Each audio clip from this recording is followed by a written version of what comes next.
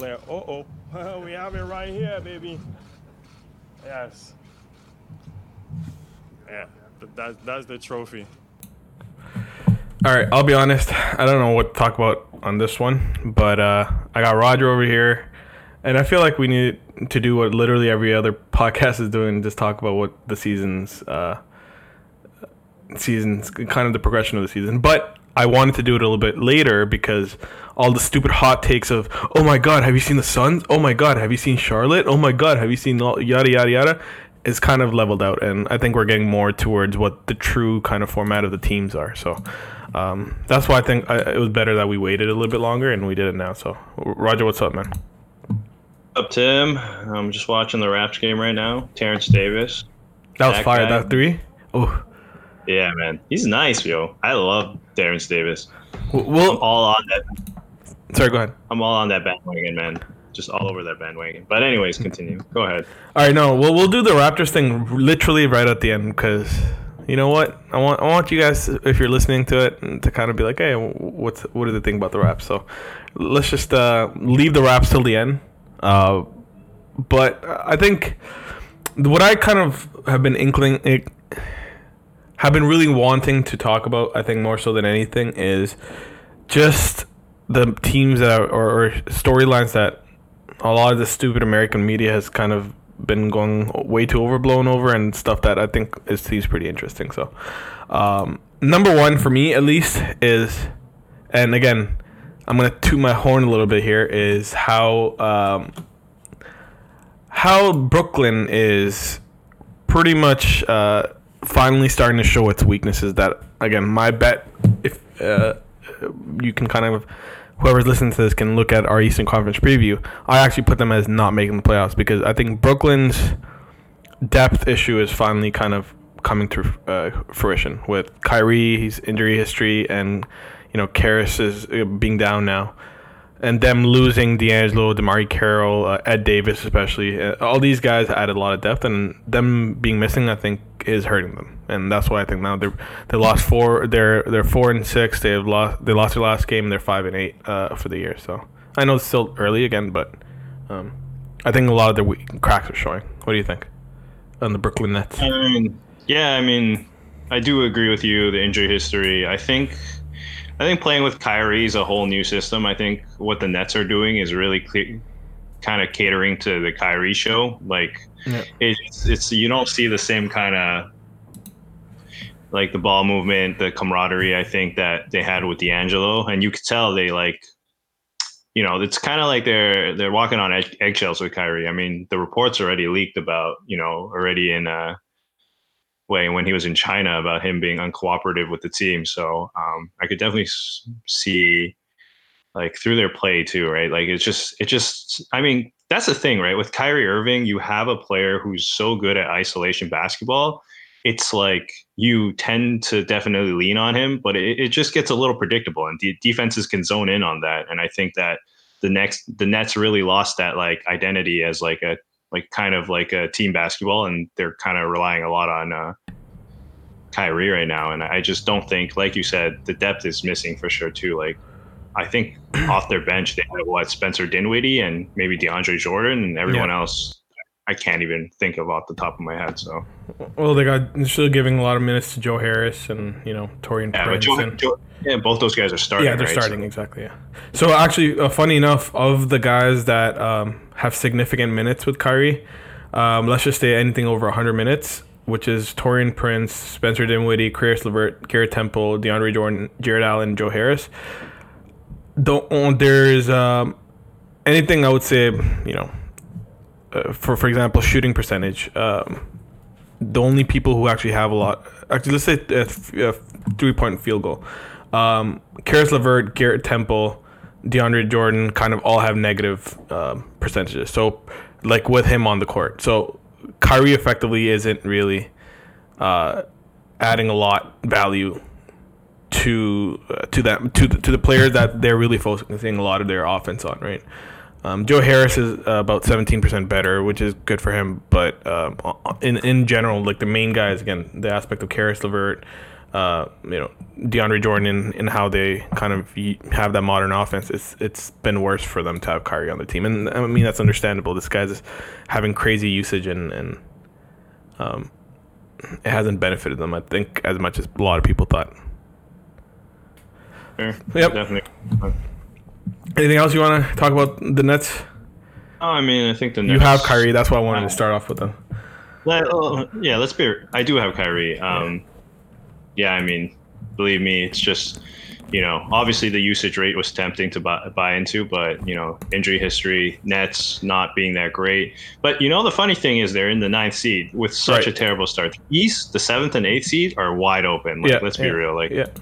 The East, you could go 500 and you could make the playoffs. So, I mean, we'll see. It's definitely going to be competitive towards then. It'll be fun to see who comes out. But, yeah, the Nets... definitely losing a bit of that Kenny Atkinson system, and you could definitely tell they're playing a little with the Kyrie Irving Boston kind of vibes, coming in a little bit. But we'll see. I mean, I still think they have a lot to figure out, and once KD comes back, they're going to be a whole different team. So we'll see next year. Yeah. So I just think this year it's a wash, and it's unfortunate for guys like Harris who just came back from that devastating injury. And I mean, Harris is nice. He's a good player, but yeah, he out 4 to 6 weeks. We'll see. Yeah.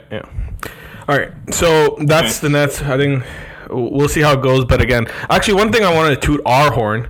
For the most part, we were correct pretty much across the board in how we perceive the Eastern Conference. I still have hope for the Knicks. I'll talk about them in a second, but and the Hornets. I don't think that they're going to sustain this whatever they've started. And the Hornets, I don't think is sustainable. There's just not enough talent on that team. Exactly. No offense. I think the way they're playing is fun. They shoot a lot of threes, but who's really shot creating for them? I just can't see it. I could definitely see maybe the Hawks or the Pistons sneaking in. I don't know. Yeah. Again, it's still early, right? So it's still really early. Yeah, you're right. I mean, it'll be interesting though. I think these guys have, especially with how modern of an offense the Hawks play, I think they'll be fine. It's just You know what though? They're losing John Collins for 25 games, which really sucks for them. Because before that and Trae Young's injury, they were playing really well. I think they had a 4-2 record at that point or something like that. But I mean, the pick and roll between him and John Collins was just a key part of their offense, and you get that inside-outside threat. And I'd say John Collins is probably their second most offensively ready player at this moment, because they've got a lot of young guys like DeAndre Hunter and Cam Reddish who aren't fully polished in their offensive games. So it was unfortunate to lose him to that suspension, but don't do drugs, kids, just saying. Yo, by the way, OG man, this glasses look is just fire. You see the glasses he's wearing today? Yeah, he's been nice, man. It's OG season, man. He just had a nice little steal there. Yeah. Tuning in, I saw the Boucher put back. Fire. Okay, so let's go with the second kind of. We'll go East and then we'll go to the West. So second Eastern Conference, really bright light, and we talked about it in the early season how this team could do really well or kind of would be average is the Miami Heat. And they have just started off hot as hell, man. So, what do you think? Yeah, man. I've gotten to tune into a few Heat games, and I think what they do is it's honestly very similar to the Raptors. They have a bunch of guys who are ready to go. They know the system. They know the Miami Heat system. You got guys like Kendrick Nunn and Tyler Hero, where they drafted really well, really NBA ready players. They're buying into the Heat culture. You have Jimmy Butler as your, I guess, culture setter right now, and they just have a lot of depth, like we were talking about before. And I think that gets you a long way. They've all been playing under the same system. They all have the Heat culture. Everybody talks about putting in the work and being in peak physical condition, and it definitely shows. I mean, they're playing great team ball. Jimmy Butler is sharing the ball. All his games, I think he's averaging under 20 points this season. So it's not like a hero ball type of situation. He's getting like the young guys like Tyler and Kendrick involved a lot. Yeah, Bam's been active for them. He's been playing a bigger role after Hassan's gone. They still have Kelly Olynyk, all these guys. So they're a really deep roster. So kind of similar to the Raptors in that kind of sense, I would say. So, and they share the ball really nicely. Yeah, Jimmy's on his way to get a career year pretty much in his assists. Assists and steals. He's been locking down people too, right? Like, but yeah, go ahead. Sorry about that. Oh, no, finish your thought if you have one. I mean, I own Jimmy. The thing is, I follow the Heat because I own Jimmy Butler in my work fantasy league. So, just been keeping track of the Heat, and I picked up Kendrick Nunn in that league too, and so I catch a few games here and there, and they're fun to watch. They're a good team. Like, it's just, I don't know, enjoyable brand of basketball to play, and I think I hope they succeed because good team. I mean, if you look at it again on a per 36 level, this guy's averaging 7.5 assists. His next closest was 3 years ago, where he was at 5.3 in Chicago. So and I think it's helped him too because his 3 points. Actually, this is actually his worst 3-point shooting year. Sorry about that.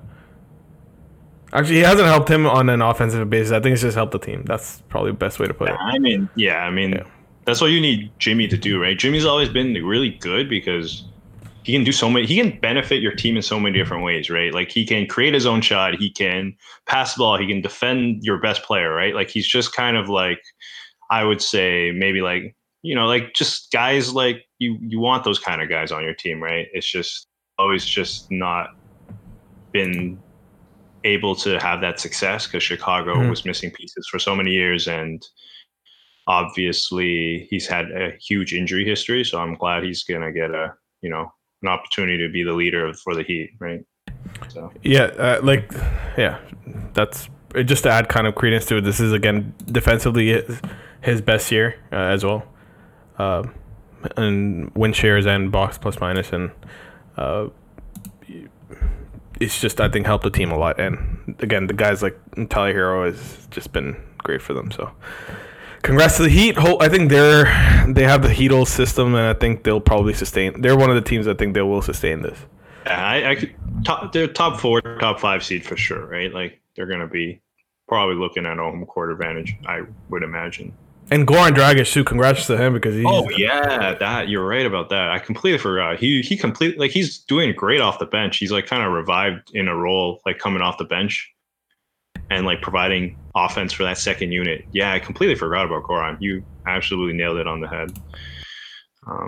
He's like, the last few years he's been kind of stale a little bit for them, so giving him a new role, really, like to be like the primary, like the offense runs through him in that secondary unit, providing another veteran to come off the bench, and kind of pairing Nunn together with Jimmy on the first unit. It's been spectacular for them. So yeah, and he again roughly this year he's shooting about 50% of his shots from 3, and it's his best year in shooting from 3. So I think it's, again, that whole aspect of Jimmy and having that focus, and it just rejuvenated him, I think, on an aggregate sense, and it's been really good for him. So good job, Heatles. I think 2 more I'd like to, at least on the Eastern Conference, that I think have been really good surprises. Another one would be the aspect of this team that I think you and I hate equally. Their fan base is shitty. Their media representation is shitty. They get way too much love, and it's the stupid Boston Celtics team. One thing that does make them easier to love is Kemba Walker. I don't know many people that root against Kemba. You're right. And apparently he's a zen guy in that locker room, and everybody loves him. I mean, it's probably, for them, it's probably almost like an experience where it's like you break up with like Kyrie's got to be that crazy hot ex where it's like, when shit was going good, you thought she was banging, you thought that like you guys were gonna go the distance, but you just see this fucked up side of her that, really. And then you got Kemba on the other side, who's maybe not as flashy, but like just, wins games, right? Like, so it's kind of like, for them to go from Kyrie to Kemba must be Kemba's kindness and his, locker room presence is probably even more amplified and magnified, right? So, he's been playing really good basketball. I mean, Gordon was kind of getting back into form. Jaylen Brown's having a career year.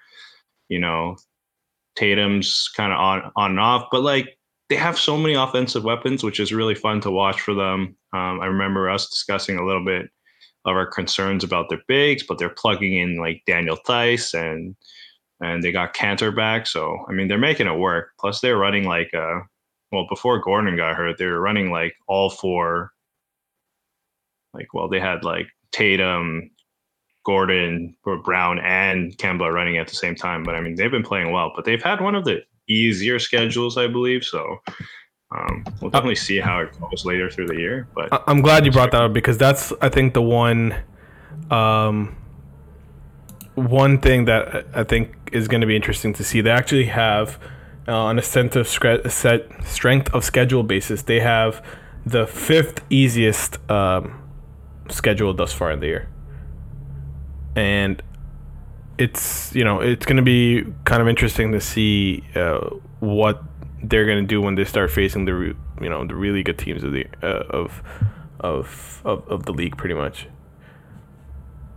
But I think it's been really good for them having Kemba from a team basis. I mean, the team just looks way more fluid.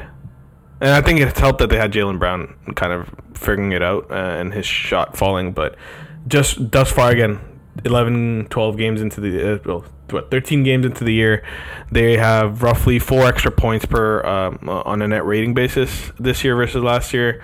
They're shooting better as a kind of true shooting percentage. They're shooting better, and I think. I mean, shooting better, it's roughly the same, but like I think it's just like overall a better format for the team. And having no Kyrie, I think, has probably helped quite a bit on the locker room. So, yeah, I think that's in terms of Boston. That's as much as I want to talk about them. That's as much as I really care for them. And hopefully they start sucking ass when they face better teams. Anything else you want to cover about the shitty team that is first in the NBA? I mean, I think them playing through the summer in FIBA together also really helped them, right? Develop that kind of chemistry and that familiarity with each other. So, I mean, like I said, they had 4 players, I believe, the 2 Jalen's and Jay's, Smart and Tatum's okay. Can we talk about Tatum? This guy, I think, whatever happened last year, maybe he really hated Kyrie because he's kind of. It just seems like he's figured it out, like really in terms of I can't be that much of a dipshit and shoot long twos like Kobe Bryant from 2006.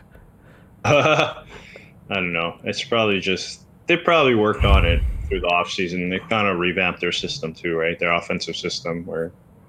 It's more of everybody. It's kind of like they go with a hot hand. So I've seen games where Gordon been the leading scorer, Jaylen or Jason. So it interchanges for all of them. Kemba. I hope Gordon comes back quick, man. Because as much as I hate him, I hate that injuries have hindered that team. I mean, he broke his.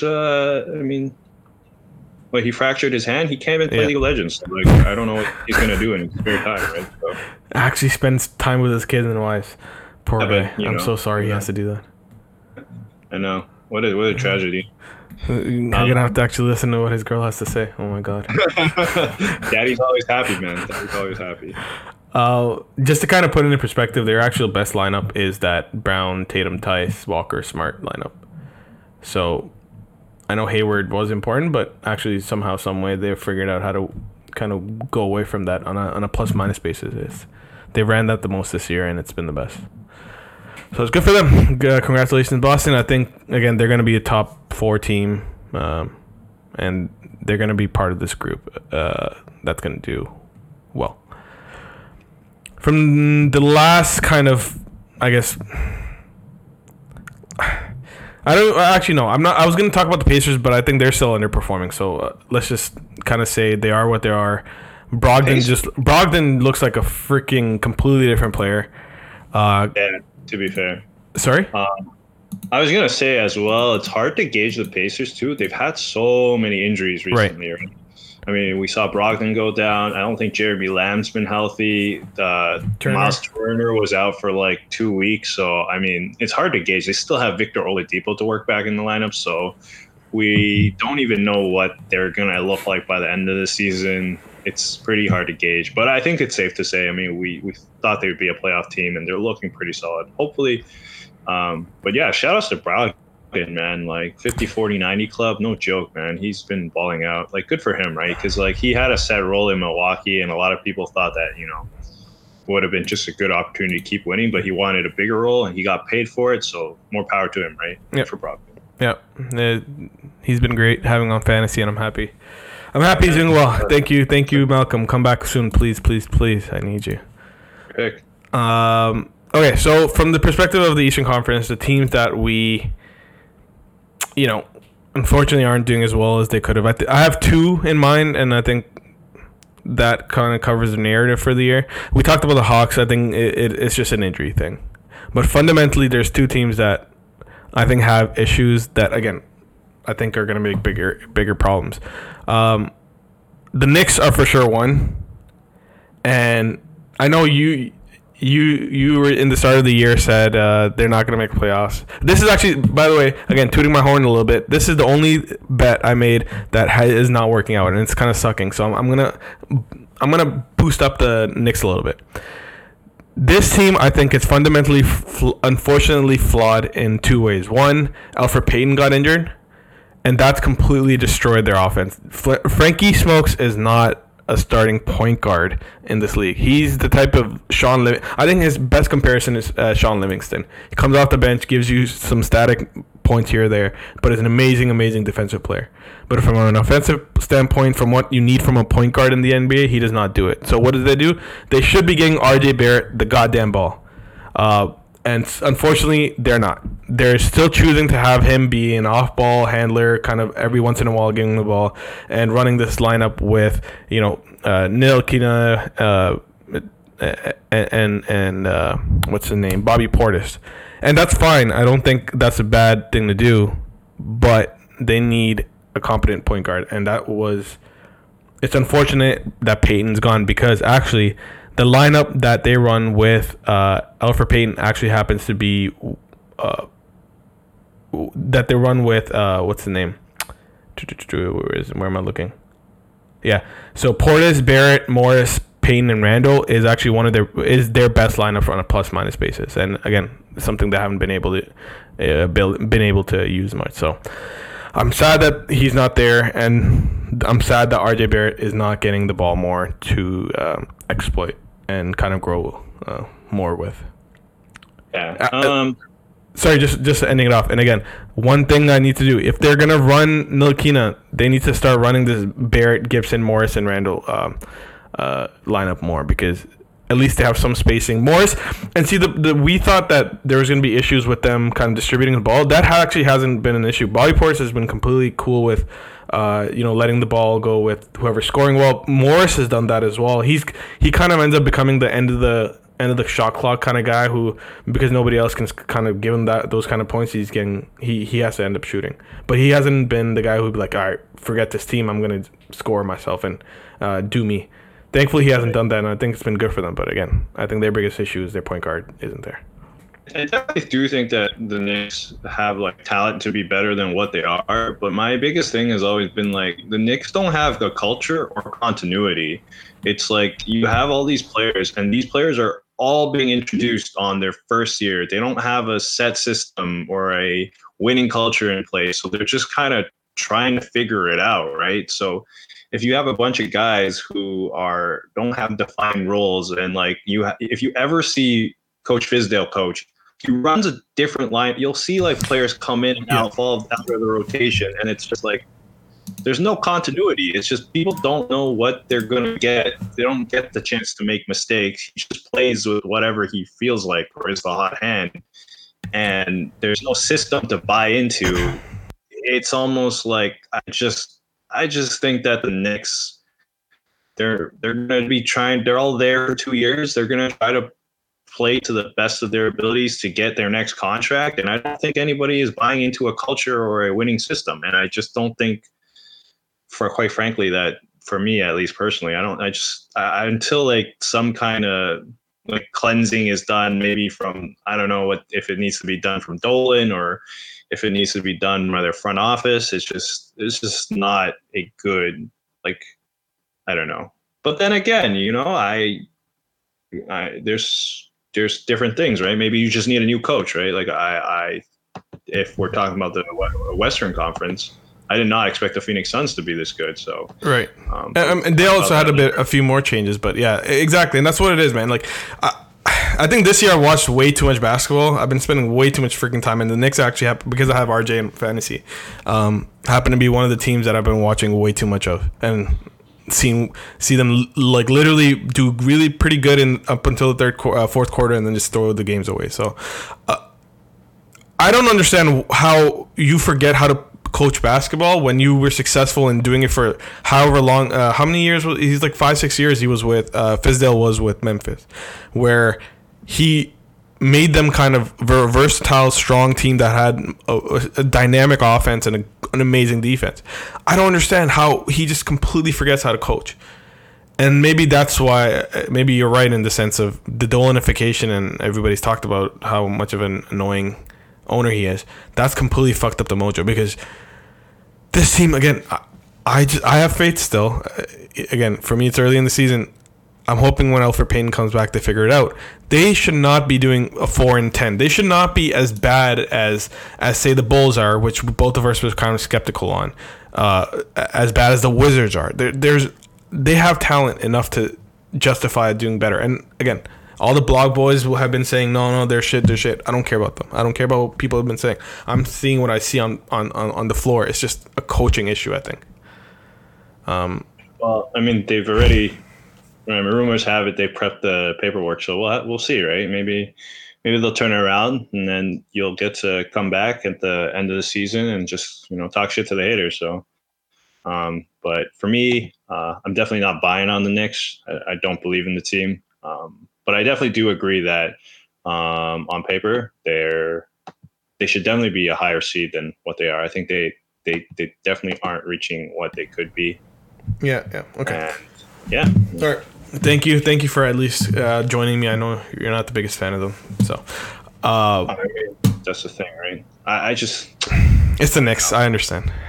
The Knicks. Yeah, you're right. It's the Knicks. I think it's almost at this point, it's preconceived notions. It's like, unless I see something drastically different from them, nothing's going to be different. But.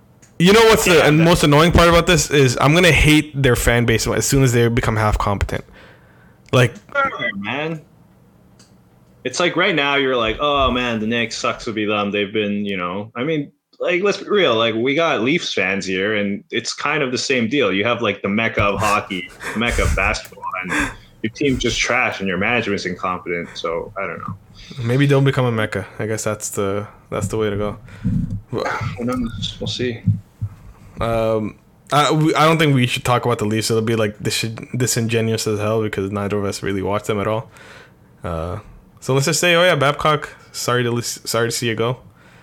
And hopefully they can turn it around though, because I know a lot of these fans, and it's big for Toronto. I think I'd like to see them win. Yeah. Hopefully they can have a parade too. But this is a basketball podcast, so let's move on to something else. All right, and the last kind of understory for me, at least, is how the 76ers have been kind of underperforming. And we talked about, man, we should do this for a goddamn living, because we called most of these things. We said, hey, watch out 76ers fans. They added J-Rich and, all these things are there. But, again, Ben Simmons can't shoot. And number two, most importantly, they lost Jimmy Butler and J.J. Redick, both of which were huge for them on the offensive end.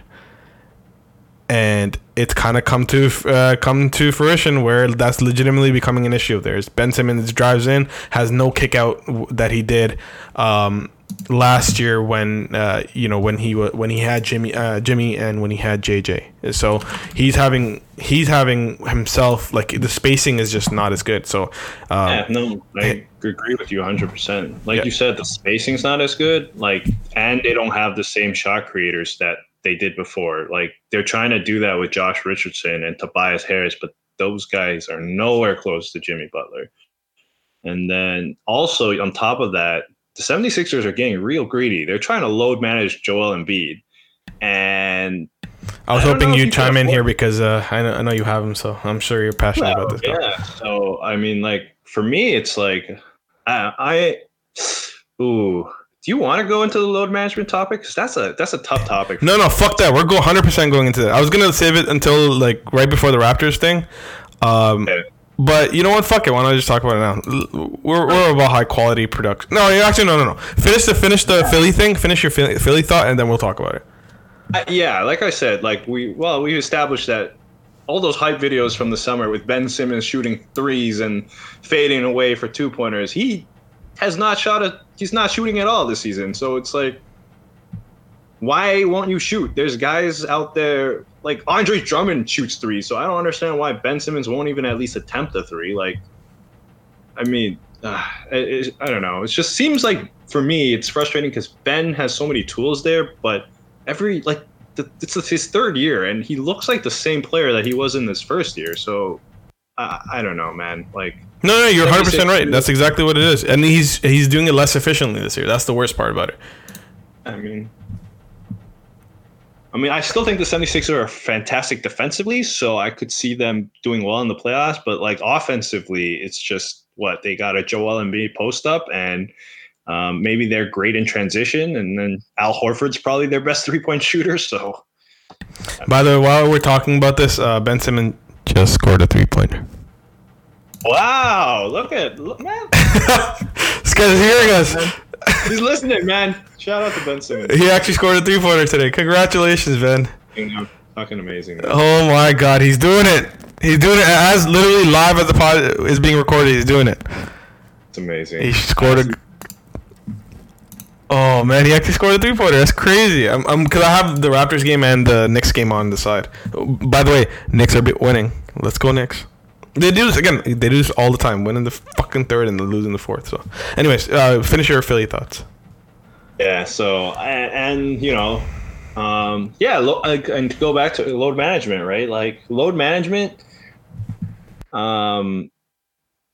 You can load when you had a really deep team, right? Like if you're like the Raptors, like last year with Kawhi, like he sat out 20 games for us, and where did we go in that stretch? Like 16-4 or something along those lines, right?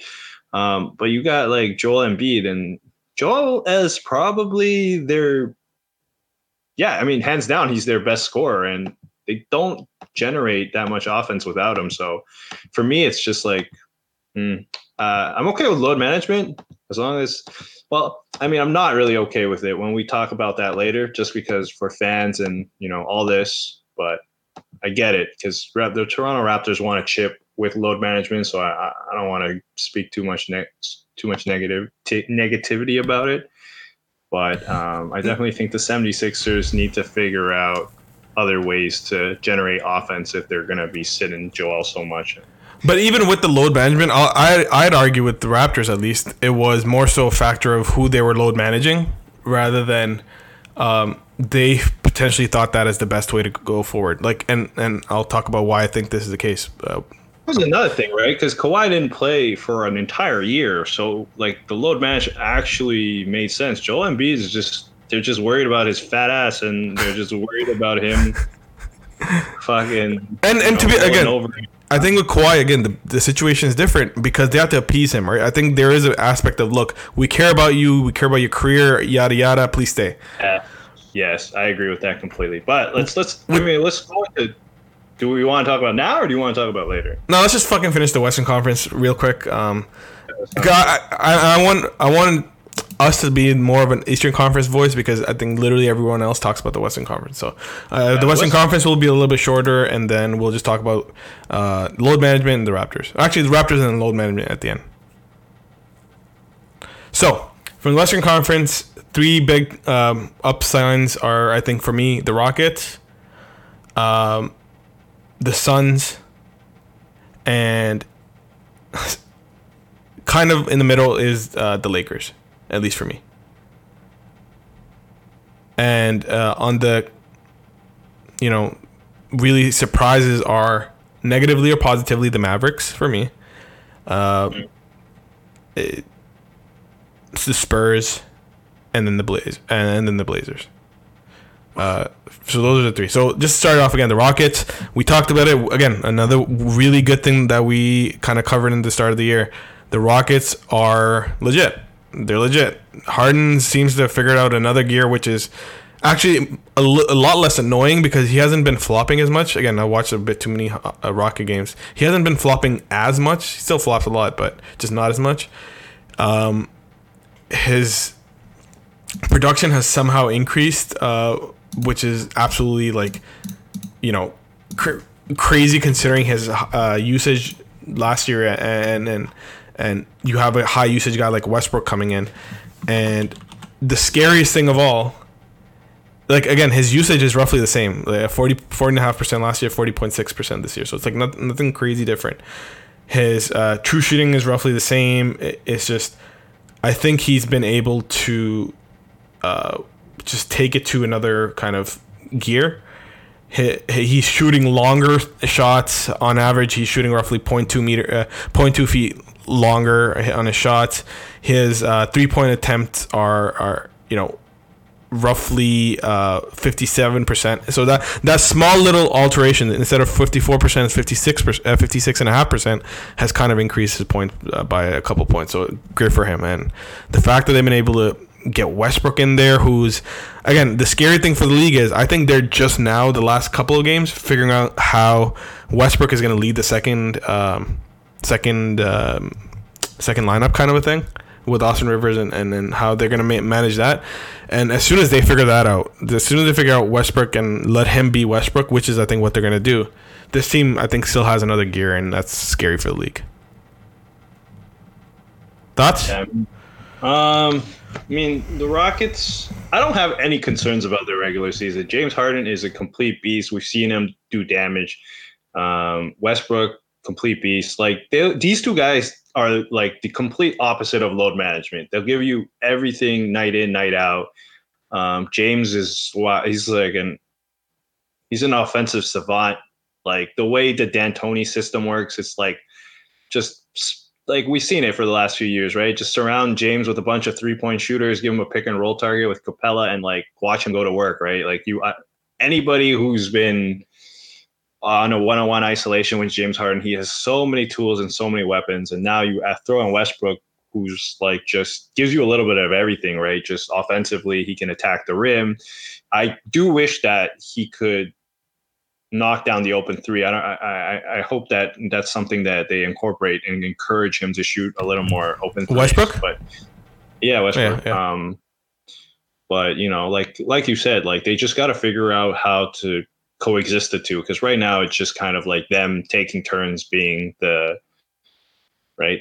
James will step out and they'll let Russ will run the show, or it'll be James's show. So it's kind of like a merge of the Rockets and the Thunder, I guess. So I'm curious to see how they're going to work in the playoffs, because they're a heavy 3-point shooting team.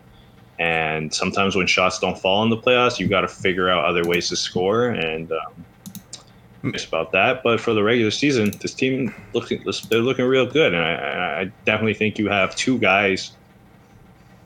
They're two MVPs in the last 3 seasons. Yeah. So you put two of those guys on the same team, and I think people had a lot of concerns, but it's just always been the case, right? You find really good players and you put them on a team together, and if they're good friends, or if they're willing to make it work, they'll find a way to make it work. So, and we're definitely seeing that with the Rockets. I'm glad they're buying into the system, and they look like they have new life compared to last year. So they're somehow, some way they've actually just managed to kind of get similar levels of 3-pointers, even though they've added a guy like Westbrook who shoots less threes than what's his name, Chris Paul did. And again, this is why I think this team is just figuring out now, is even versus last year, Westbrook is continuing the way he kind of has his offense, right? It's more so drive and kick, 2-pointers, but he hates the 3-pointers, but he'll shoot them. But surprisingly, this year he's shooting, roughly 21% higher on his shots being 3-pointers, and his, again, similarly, the 2-pointers have taken, but pretty much 3/4 of his shots come from 2-pointers versus Harden, who has pretty much done a 50-50 split. Actually, more so even, more so towards the threes than the 2-pointers. So I think, and the last couple of games I've been watching it, Westbrook, as they figured out him leading the second unit a little bit more, he's shooting and comfortable with shooting the three more. And again, as soon as that happens, this team is just going to be way scarier. And Daniel House has been a great addition to them. PJ just seems to be a continued rock, and he's, again, and you're talking about load management. This whole team, this seems to be the epitome of what you don't need to load manage. Like, PJ Tucker plays 38 minutes a game or something like that, and he still plays like 70 games a year. So I'm happy that I'm happy because I want them to do well. I'm not happy because I don't want D'Antoni to do well. I don't want this to become like a normal thing in the NBA where teams shoot 51% of their shots from three. So I'm happy for them in that sense. Number 2, again, positive thing, the Suns. Good team right there, man. The Suns. Yeah, who would have thunk it, man?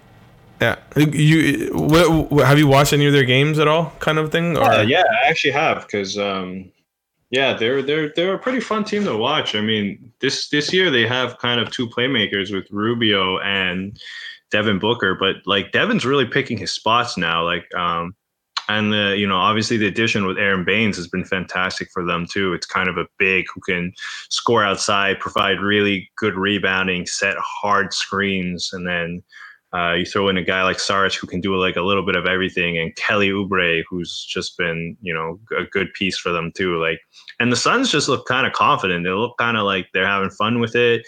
They got Monty Williams coaching them like the heck out of that team, and they're playing good basketball. So I hope they can really sustain it. I mean, they've been competitive with most teams, and their losses have been pretty close. So we'll definitely see how they go forward.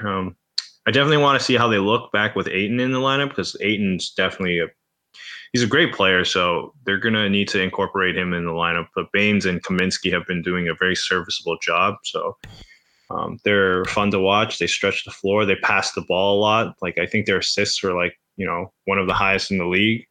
So they're a fun team to watch. I don't know. No, that's a perfect way to kind of talk about it. And like the biggest thing that I think they've said, okay, let's just do the whole pace and space thing, and be smart with it, because last year about 34% of their shots came from three. This year they've just ratcheted it up to 60%.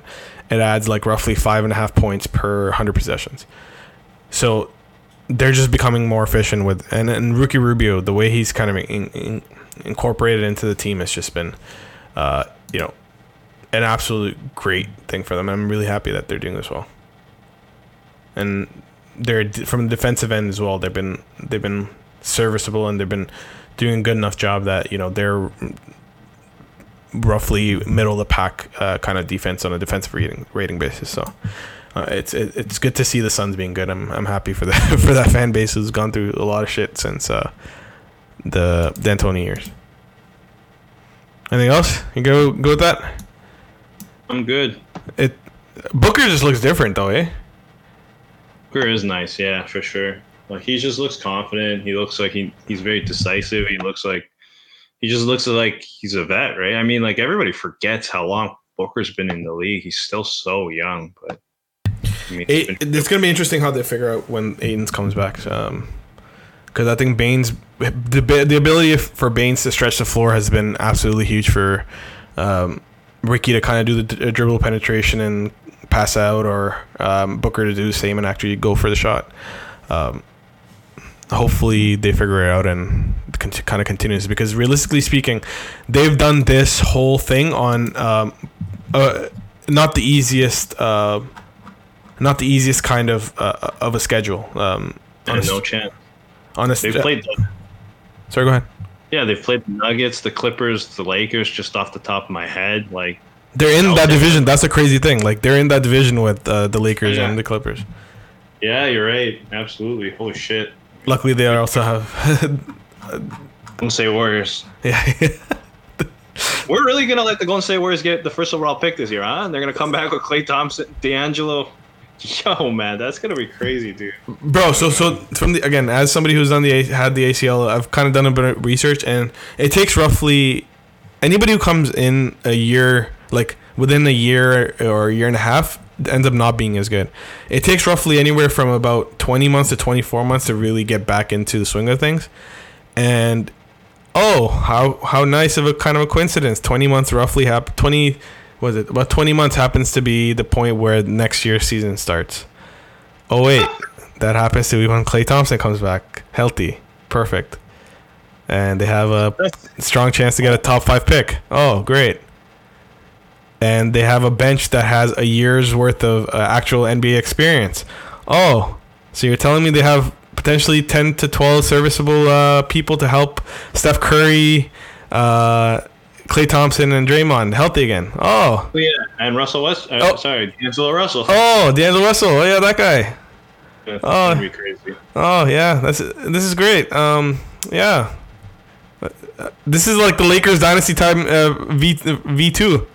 Okay with all this, but like my thing is like how was their owner gonna come out and say like tanking goes against everything we believe in? Like the lineup you're rolling out right now, you can't tell me that you're not fucking tanking. They're like playing Draymond like low minutes. You're not. There's reports that Curry's not coming back this year. Like what's up with like D'Angelo, and like any kind of minor injury equals like a sit. I don't know, man. Don't tell us that bullshit. Like I don't want to hear it. So I mean, hey Roger, they're not tanking. They just Draymond's just been through a lot, as Steve Kerr said. True. He needs his rest. He's been through a lot. We're not tanking, guys. We're just giving our player just a season's worth of load management. Anyways, okay. Yeah. They're gonna be stupid good. We'll talk about them next year. This year's their shit. Good for them. It kind of helps that actually, you know what? It's good for the fans because hopefully the stupid bankers and everything and all the VCs and all the fund managers get bored and don't take up the tickets, and hopefully a lot of the actual true fans from Oakland can kind of come down and see some basketball. For like this season, so you can watch like Kai Bowman and like Glenn Robinson III. Like I don't know, man. Like next year the tickets are going to skyrocket again, but like let's hope the fans get an opportunity to watch it again, right? Like this year. I mean, they moved out of Oakland to like San Francisco, so tickets probably are even more expensive. I don't envy being a Warriors fan. So. You're right. You're right.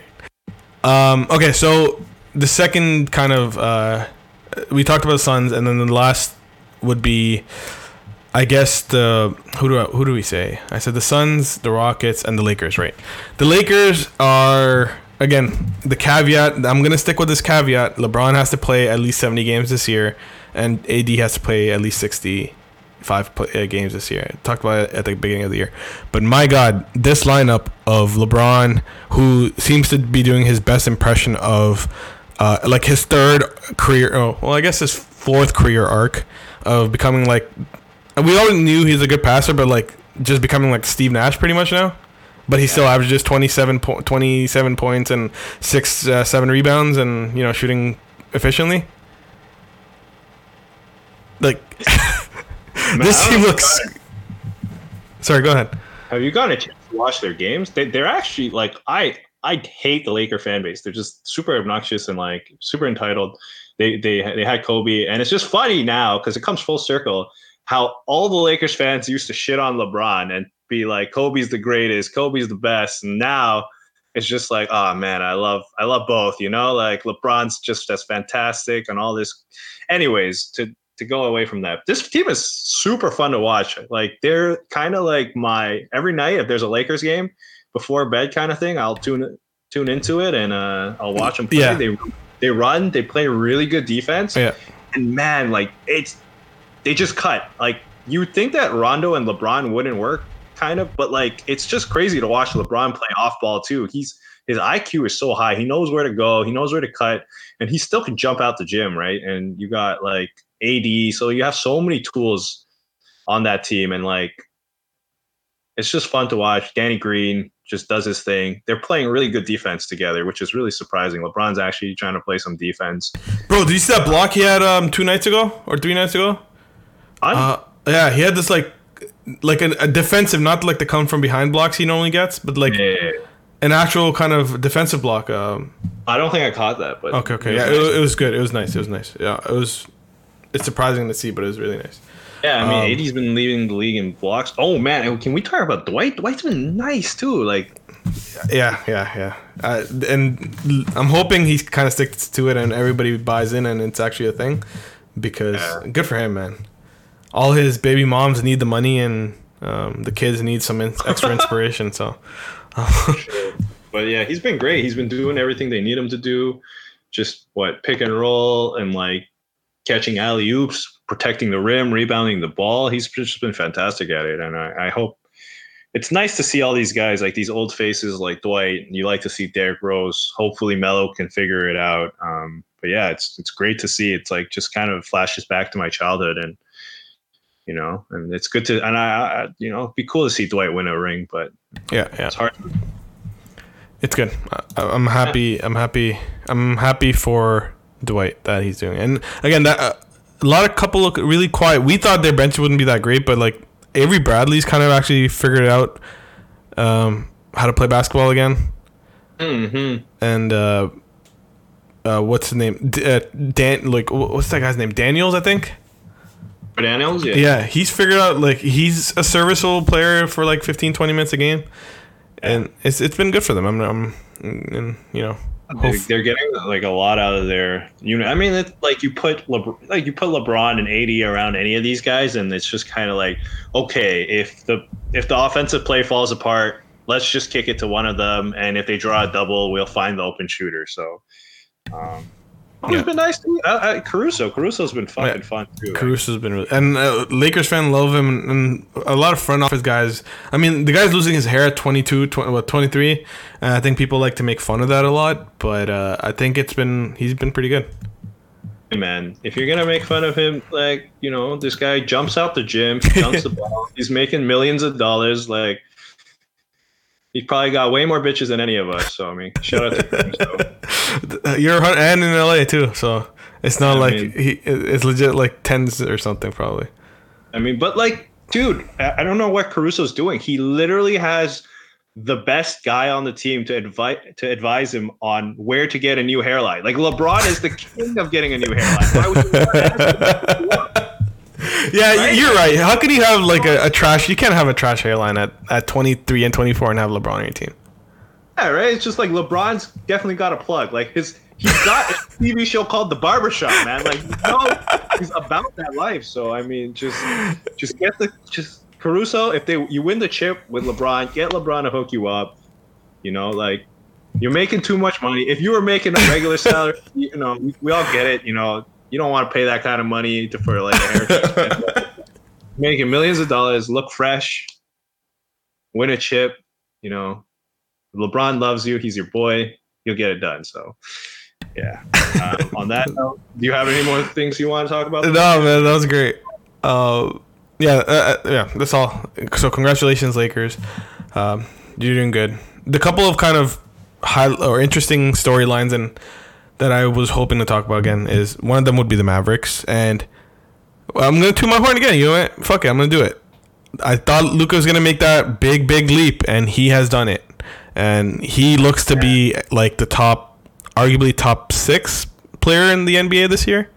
And I also agree with you. I thought Luka would make a leap, but not like not this one. Like, I didn't think so. Wow, this leap is crazy. I thought he would put up like 26, like 7-7, but like he's averaging like 29, 9-9. It's insane, man. Like, and like he's doing it night in and night out. It's like crazy. It's just not like he has one huge game where it's kind of swinging his averages. He's just kind of doing it to every team. Like, man, that kid is special. I mean, like, I think everybody really underrated, like, the whole EuroLeague performance. I think people in general are now probably going to take Euros a little more serious. There was a period of time, right, where everybody thought, oh, the next Dirk, and then now there's actually a really good influx of European talent. So, yeah. I mean, nothing to laugh at. EuroLeague champ, EuroLeague MVP at like, and this was all before he turned like 19, right? So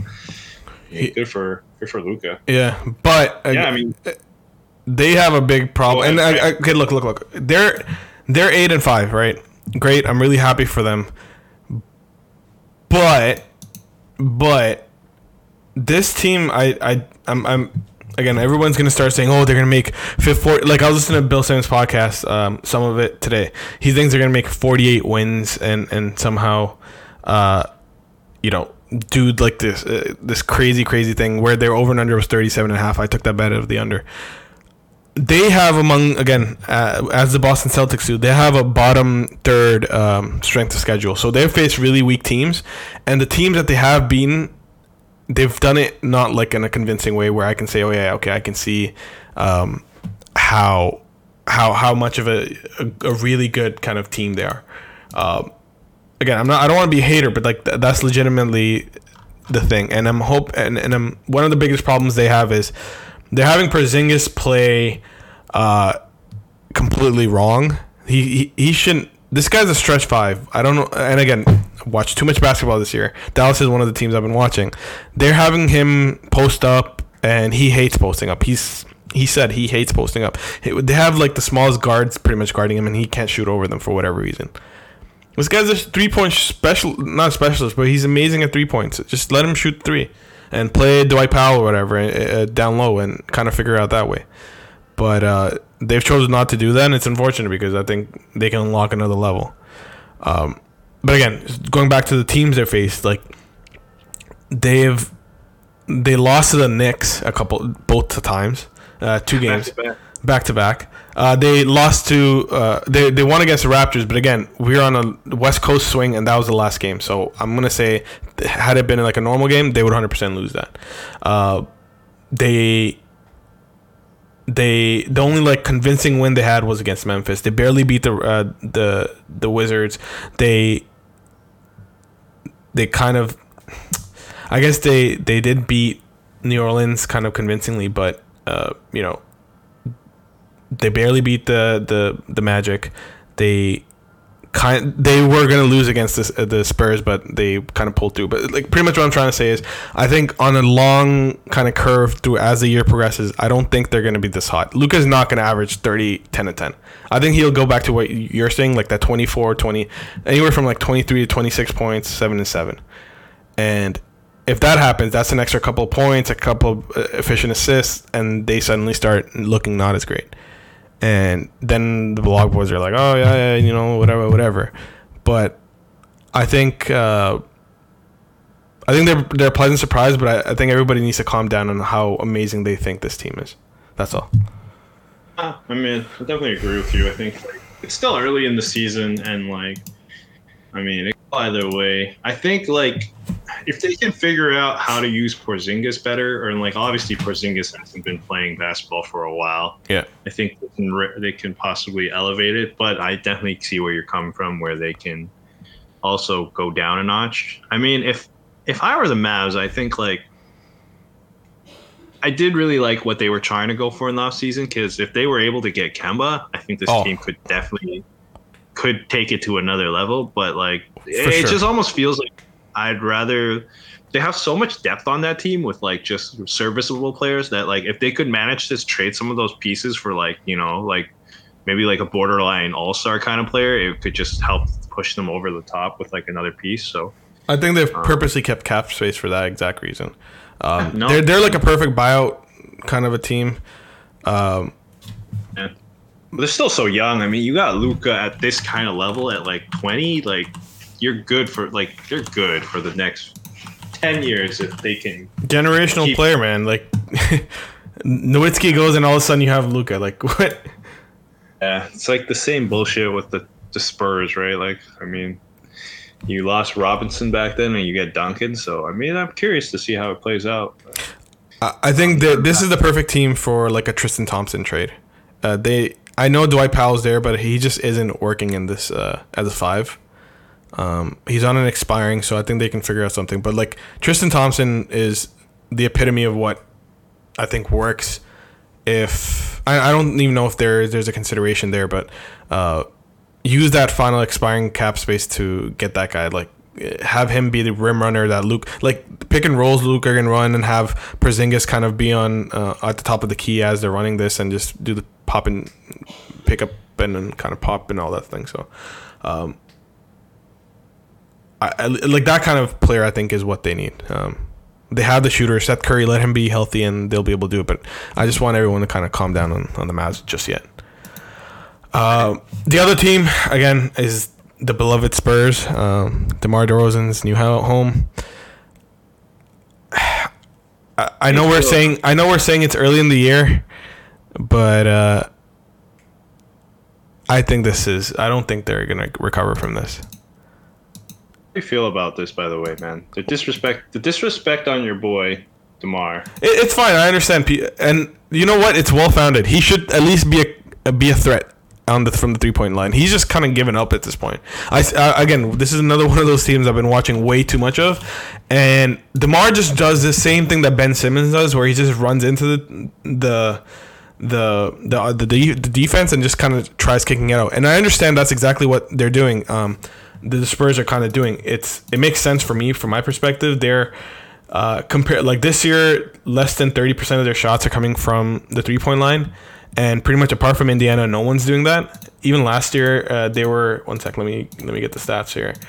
Even last year, they were kind of doing something similar, but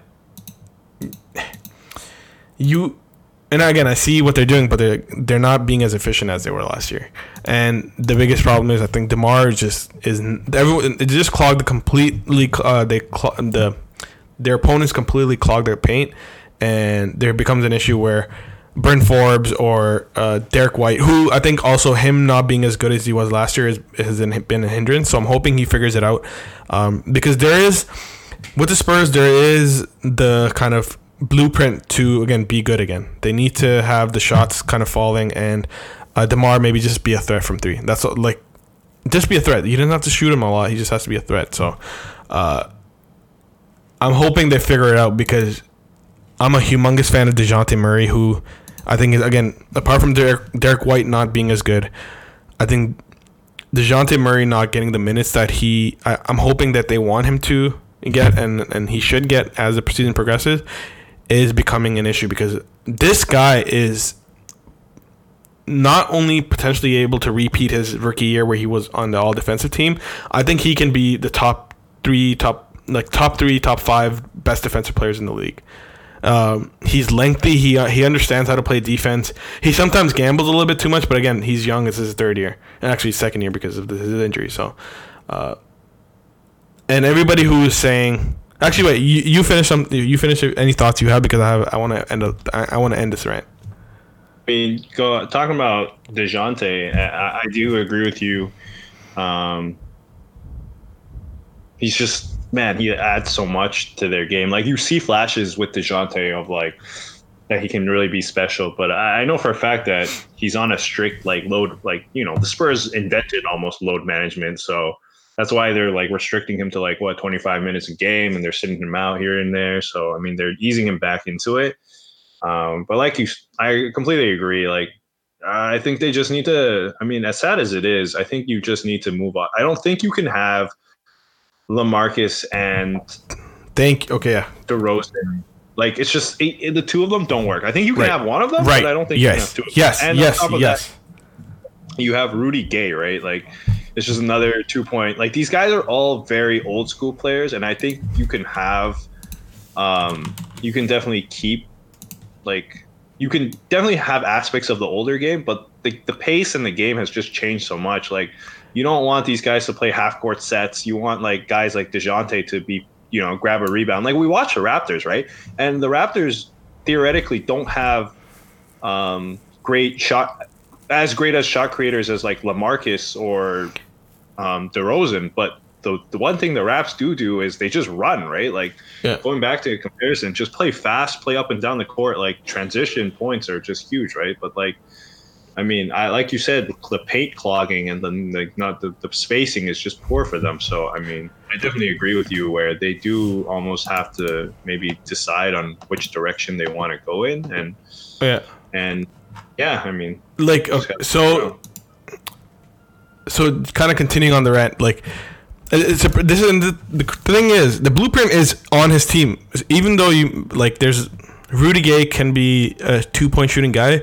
This year, he's kind of bought in. Like, his average shot distance is up a foot. Like, his career roughly is 12.4 feet from the basket. His average shot this year is shooting 14 feet. So he's kind of spaced out where, about a third, slightly more than a third, about 37% of his shots come from three now, which is by far the highest in a player whose career is roughly 20% from three. So he has understood that his role in the team depend on him being able to shoot the three, because again, as you said, LaMarcus Aldridge and DeMar DeRozan together cannot be teammates in the modern NBA and be 2-point shooters.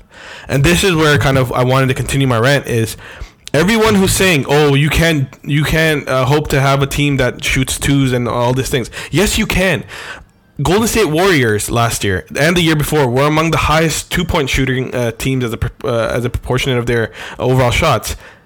And they were really good because you know what? And this is what I'm hoping a couple of years down the line we figured this out, that we went too far in the three-point shots. Is the NBA is not about you need to shoot threes, It's about you need to shoot whatever the best shot is for you. It just so happens that pace and space makes for better shooting and more the ability for the defender to kind of be a little bit later on the players, because again, you're running pick and roll, you're giving a little more space. It's not that we need to run threes. It's, again, you just need to get the best shots. And sometimes that happens to be in mid-range. You just can't rely on that. And the problem with the Spurs right now, fundamentally, is LaMarcus Aldridge and DeMar DeRozan together completely clog the paint. And you're 100% right in that. Like, DeMar this year, again, as I said, he's just completely said, fuck it, I'm not going to shoot threes. At least he was trying before. His career, on average, roughly 10% of his shots come from three. This year, 1.5%. His average shooting distance is 10 feet versus on his career as roughly 12 feet. So their spacing is completely gone. Like, the Raptors wanted him to shoot more, at the rim or threes. And I think the Spurs kind of did that too when they're last year, where his mid-range, the in between 10 and 16 feet, it was slightly like kind of towards his career average. This year he's said, you know what, I'm just gonna shoot those anywhere from like that 10 to 16 mark, and it's not good for the team, and I think it's not good for him. Actually, more so the team, because it just doesn't leave any space for you as a team to kind of exploit the defense. And I like the Spurs. I like the way they play. They were old school in the sense, again, Tim Duncan is my favorite player of all time. So it's like, I hope they figure it out. You can't have, a team that's built like this in the NBA. You can have a lot of twos, but you can't have two of them kind of be like that. So I got a little exasperated. Do you have anything more to say? Because I think I can go for a little bit longer. I don't want to. Oh, I mean, I think the Spurs, they I feel like I feel like you said, if they can manage, they have so many young pieces too, right? Like, if you give opportunities to like Derek and Bryn Forbes and DeJounte, and like they got DeJounte can give you, on a per 36, he's almost averaging fucking a triple-double. Like, this guy, and again, when you watch them play, DeMar DeRozan ends up just having so much of the ball that I think Murray, from that perspective of hierarchy and the way their organization works, he kind of just backs off and gives the ball to him. In the first couple of games where he just went off, DeJounte, he was okay with kind of taking the ball a little bit more. And I think he's regressed a little bit. They're running into the same problems the Raptors have, where it's like DeRozan's a good player, but he's not a player that'll take you to the top. And he's taking away 15 shots a game from your young players. And is that really the direction you want to go in? Because we seen last year they made the 8th seed, and then they lost in the first round, obviously. But I don't see them being any higher at the end of the season than a 7th seed, and I don't see them contending for a championship realistically with this lineup. So I mean, they have a tough choice to make. So I mean, like you said, I just don't think that LaMarcus and DeRozan coexist well together, and I think they have to decide which direction they want to move going forward. And you can't. It's kind of weird because for at least for LaMarcus, it's a really weird set. The way they run it is, again, you want a little bit more space, have the guys go out, and he, as a result, has said, I'm going to shoot more mid-range jumpers that are in that, again, the least efficient shot in basketball, the 16 feet to just slightly under a three-pointer. Like, 30% of his shots come from that now, versus last year was roughly like 20%, and the year before that was 19%. So, like, when you watch these guys, you see DeMar go in, and then LaMarcus, because he plays so high up but not high enough, his defender is always there to kind of help out, and it actually ends up completely destroying them because the help defender comes in a lot more effective than maybe if he was even a little bit deeper, closer to the paint, closer to the basket.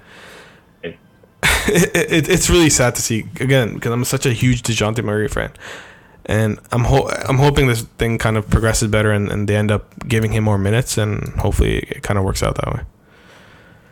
Sure. The Blazers, I honestly don't want to spend too much time, but I felt like we should at least talk a little bit about them. And you were right. You were very right. You said, their team is kind of looking on the brink of, they could be really good if Lillard and everybody plays really well, or they could be really, really bad. And I think it's gone the other way.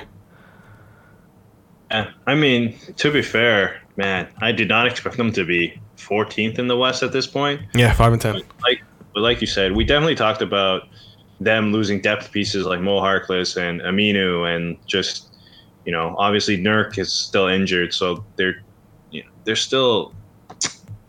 It's just rough for them, and man, they're getting so desperate to the point that if you gotta sign Melo, man, I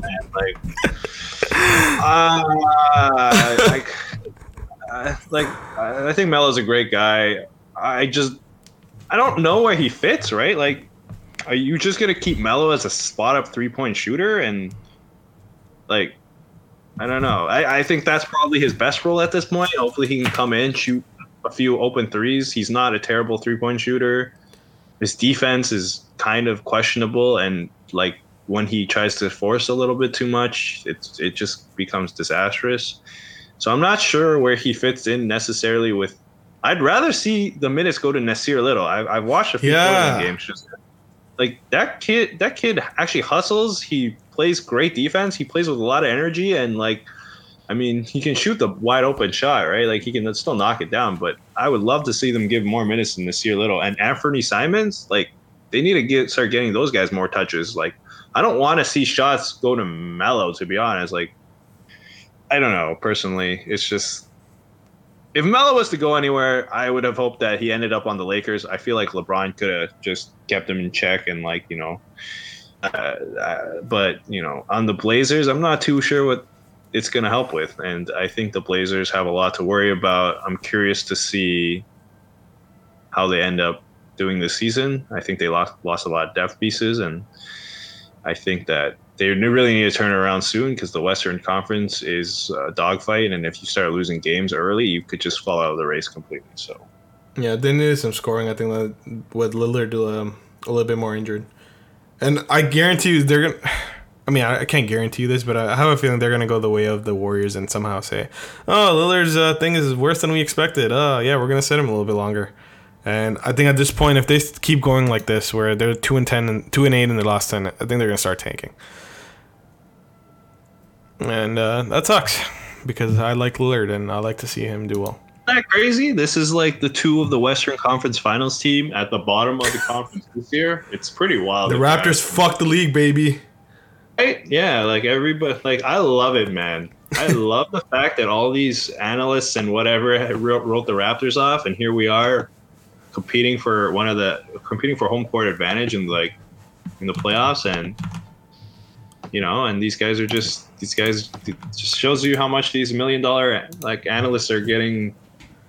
They really know about the sport, right? Yeah, word. If they listen again, our thing about and how we guess how this year would have gone, I'm pretty sure we're pretty spot on for the most part. Versus fucking all these guys saying, "Oh, this is gonna happen, this is gonna happen," and you see that not really happening. Well, it's the truth, right? They don't watch Raptor games. Like we already established that from last year. It's just like I don't think anybody. So yeah.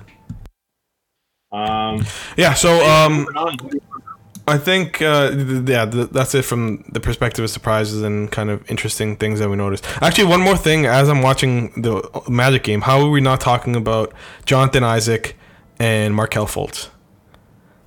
Like I was surprised that we forgot about that. I was just kind of thinking about it. Jonathan Isaac has everything that they were talking about him, like describing him.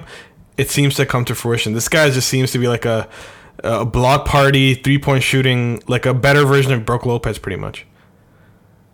Yeah, I mean, well, I would argue the 3-point shooting is worse, but I mean, man, right.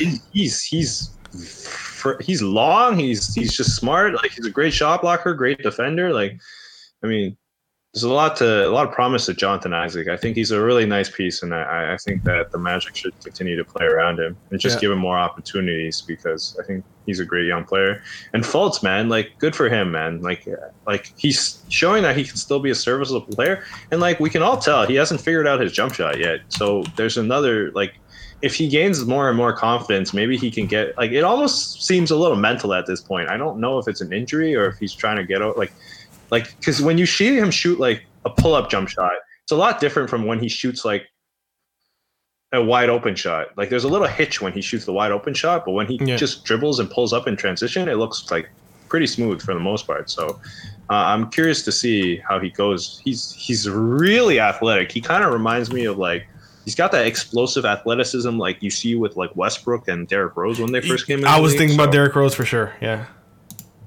And I hope Markelle can figure it out. I mean, he definitely seems like a pretty serviceable player. He still passes the ball well. He attacks the basket well. But like it's definitely hard to be a like a high tier player without a jump shot. But he's definitely an NBA caliber player, so I'm happy to see him. No, I think he's a legitimate for like a starting caliber player. Like, because he's been load managed a little bit. It's hard to see, but like on again per 36 basis, he's almost averaging a double, 16 points, 5 assists, 4 rebounds, on really good shooting, like 49%, 82% from free throw. Again, and you were right. The 3-point is the big thing. It's not the best, but he knows how to play defense. Like that's the biggest thing that you're gonna be like, is this guy gonna have a long career? Yeah, I think he is. Like he knows how to play basketball really, really good. I don't disagree with your starting point guard concept, but is he gonna be a starting point guard on a winning team? I think so because his defense is good. He knows how to play defense. But my thing is just like if you don't have a jump shot, it's hard to be at most I can just see him like can't think of any like real star caliber point guards that don't have a jump shot, right? Like it's such a tool and a weapon to have as a smaller guy on the court. It opens up. You can argue Bledsoe is like that. Yeah, but Bledsoe is a better shooter than Markelle. For sure. I think that's why it's like more of a repetition thing than anything. Yeah. Okay, that's what I mean. Like, yeah. I don't see him being I could definitely see him being like a Bledsoe role, like in a team, but I don't see him being like somewhere up where like the top 15 guard in the league. Well, I don't even know where to draw it. I would rate Fred higher than him at this point. So I don't. But I definitely see what you mean. He could definitely start. I like where Fultz is at, and I think I do think right now we can't get a full picture too because obviously minutes restriction and the Magic are so deep they definitely have kind of eased them into it, and they've played DJ Augustine a lot too. So I think that's the problem they have is they're contractually and kind of obligated to say, hey, Fultz, you can't be just good for half a season and play minutes over DJ Augustine, who's being a competent guard. Yes. All right. I do love the flashes he does show though. Fultz, man, when you see him aggressive and confident, it's exciting to watch. So. Yeah, he doesn't turn over. Again, that's one of the other things with young guards is they turn it over a lot. He doesn't turn it over the ball. Like on whenever he's getting like the minutes, he's roughly I think 2.5 assist to turnovers, and I think that's kind of what you want at the end of the day. Right, 2.5 to three assists per turnover. Yeah. So those two, especially when they figure out how to actually play with each other and kind of get regular repetitions, and Markel gets, instead of 23, 24 minutes, he starts getting upwards of 30, 32, 33 minutes. Same with DeJounte Murray, similar kind of concept. I think it's going to really unlock a whole new player on both, in Markel at least. So I'm happy for them. Anyways, so the Raptors finally kind of getting to the sexiest, the most beautiful, the deepest, the hardest, the best, everybody's favorite champs, sleeper, everything good that happens to do with the basketball team, and that is the Toronto Raptors of 2019-2020. I don't know where to start with this team, man. Let's start with Fred VanVleet because we just talked about it. Fred VanVleet. Fred is going to get paid this summer. This guy is looking like a stud, right? Like, he's coming out, he's got that Malcolm Brogdon vibe where it's like you give him an opportunity, he's going to blow up with him. You see him locking down point guards. Steph Curry, what are you doing? You hold him on up. It's Game 6. It's the Fred VanVleet show. Steph Curry's nowhere to be found. Wait. Sorry. He has one more year, doesn't he? Because remember, he's expiring this summer, man. Oh, the 2 years from last. Oh shit. Yeah. So this guy's smart. He's a fucking genius. Yeah, he's like, you see his ads on like Instagram. He's got and one deals. He's got like deals with like American Express. He's got deals with Roots. Like, this guy's a business. I love it. Yeah, I don't. It'll be hard for him. Yeah. Anyways, go ahead. He's a small guard, but man, he's just locked. Like, 9 points from Dame Lillard. Like, yeah, I don't know, crazy. Man. Fred's been balling out. So I mean, shout out to Fred. Hopefully he can increase his field goal a little bit. He's looking sometimes in the paint. He just kind of throws it up, but his 3-point shooting's been good. He's been passing the rock well. He's been playing great defense. So it's a lot to love about Fred. So I think the two concerns most people have are probably the undersized and just like, sometimes it's hard for him to finish it, like those mid-range shots. But, I mean, this guy just keeps on improving and impressing. So I don't know. Fred has just got a heart of a champion, man. He just, there's no confidence wavering from this guy. He just keeps on shooting. He just keeps on playing, and, he figures things out. So, I mean, Fred's fantastic. I think, just looking kind of without the eye test, you look at it per 36. He's across the board pretty much doing better than every other year. 16 points roughly per 36, 7 assists, 4 rebounds, shooting roughly 40% of his shots from 40% from 3, and 3 points roughly at like 47% of his shots come from there. So it's like everything he's doing is a nerd's dream, like the advanced guys, and from a fan's perspective, it's just like beautiful. Like, it's just allowed Pascal to have a lot more room. It's allowed OG to kind of do whatever he needs to do. Like the Lowry, the Powell, like it allowed Powell to do a lot better because the whole spacing thing. Like that Powell before today's game, like that Powell, Siakam, VanVleet, and Nobi Gasol lineup is their second best lineup of anything that's roughly had at least 20 minutes of play together. So it's like this kind of how he's been able to space the floor a lot more effectively, and everything he's been able to do, it's helped this team so much, man. So like we have the opportunity here. Like, okay, so there's two ways we can go about it. Is, are we gonna kind of trade the assets come February, or are we gonna kind of make a run? I think we make a run for it. I think we make a run with how well he's played.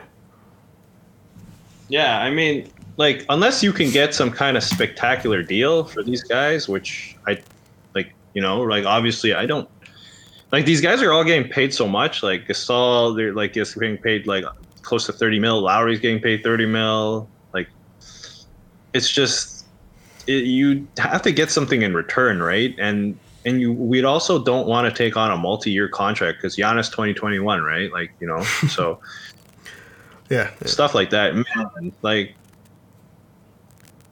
incredibly impressive too. Why is this guy looking so good? I mean, like, he's so thin, but how is he? Anyway, that's one scary thing though, man. Like about longevity is I really hope he kind of chills out on those drives against 7-footers. He did it today against what's the name, Jonathan Isaac, and I'm like, bro, just chill.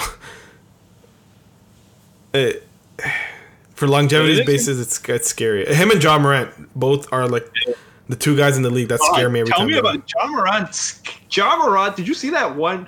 Every drive he has, he needs to like posterize. He needs to yam people. Like, he needs to be a highlight reel. It's like just lay the ball in, man. Just lay the ball in. Like, you're literally right there, and it just needs to like.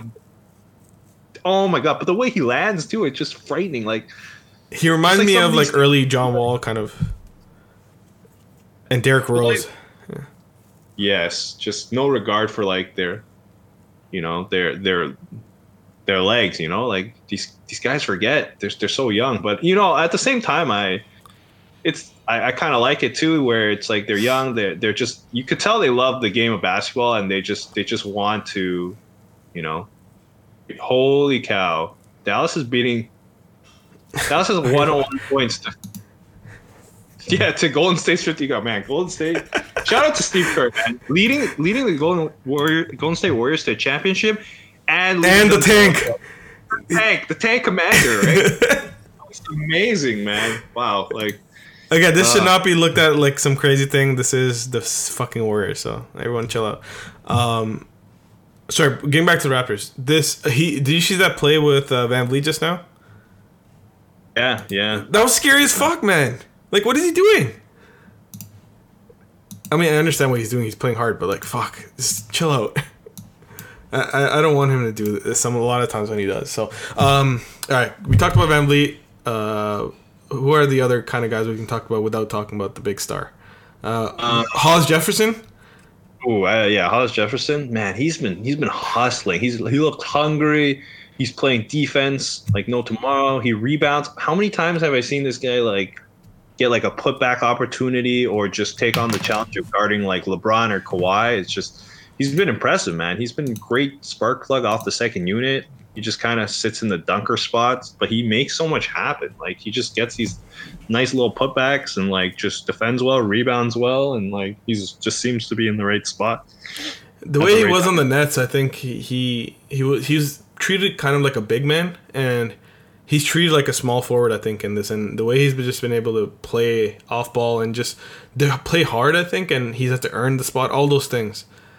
Yes. He looks great, man. And his defense. And the fact that, the defense and the fact that the Raptors run so much. They're just running up and down the court. There's so many transition opportunities, and I think like guys like how Nurse called him out in the beginning of the season for his lackluster defense and just kind of benching him, and like you could definitely tell that like the guys that come off the bench, they're fighting for their spots in the rotation, right? Like they just look hungry, they look locked in. So I mean, shout out to Nurse for making these guys all play on the same page, and shout out to Jefferson's definitely trying to prove himself in the league. So we'll definitely see. So it's good. Yeah, and he's then been playing fantastic. The next one I would say, I guess from that is what's his name, Boucher. Oh, actually, let's go Terrence Davis, the AKA point guard. Thank God, man. Terrence Davis, man. He's got so many tools. Like, he's just how do the Raps keep getting these undrafted players that are so NBA ready? Like, Terrence Davis just looks very in control with the ball. Like, he finishes well at the rim. He's strong. He's like, oh my God, Mo Bamba. But I wish he could figure out. Mo Bamba is so good, man. Like, he could be so good. 7'3" wingspan, 7'2" guy. Holy shit. I have a song named after you. You have to be good, right? But yeah, like. Yeah, so I think Terrence Davis looks like the perfect kind of Messiah player, and I think he's gonna get better too. And he is the guy who can be like, He reminds me of the G Leaguers like Siakam and Van Vliet, Powell, early on when they were first year, and he looks like he knows how to play basketball, which is crazy thing. Come on, Pascal. Oh, fucking up. Blocked by Isaac. Sorry, yeah. So the next one I would say is Boucher. Boucher. He's Slim Duck. Slim Duck. He's been impressive. I mean, like we were watching him. I remember last year. Remember the finale, the final game of the season against Minnesota, and like Nurse gave him some run, and he was just killing Minnesota.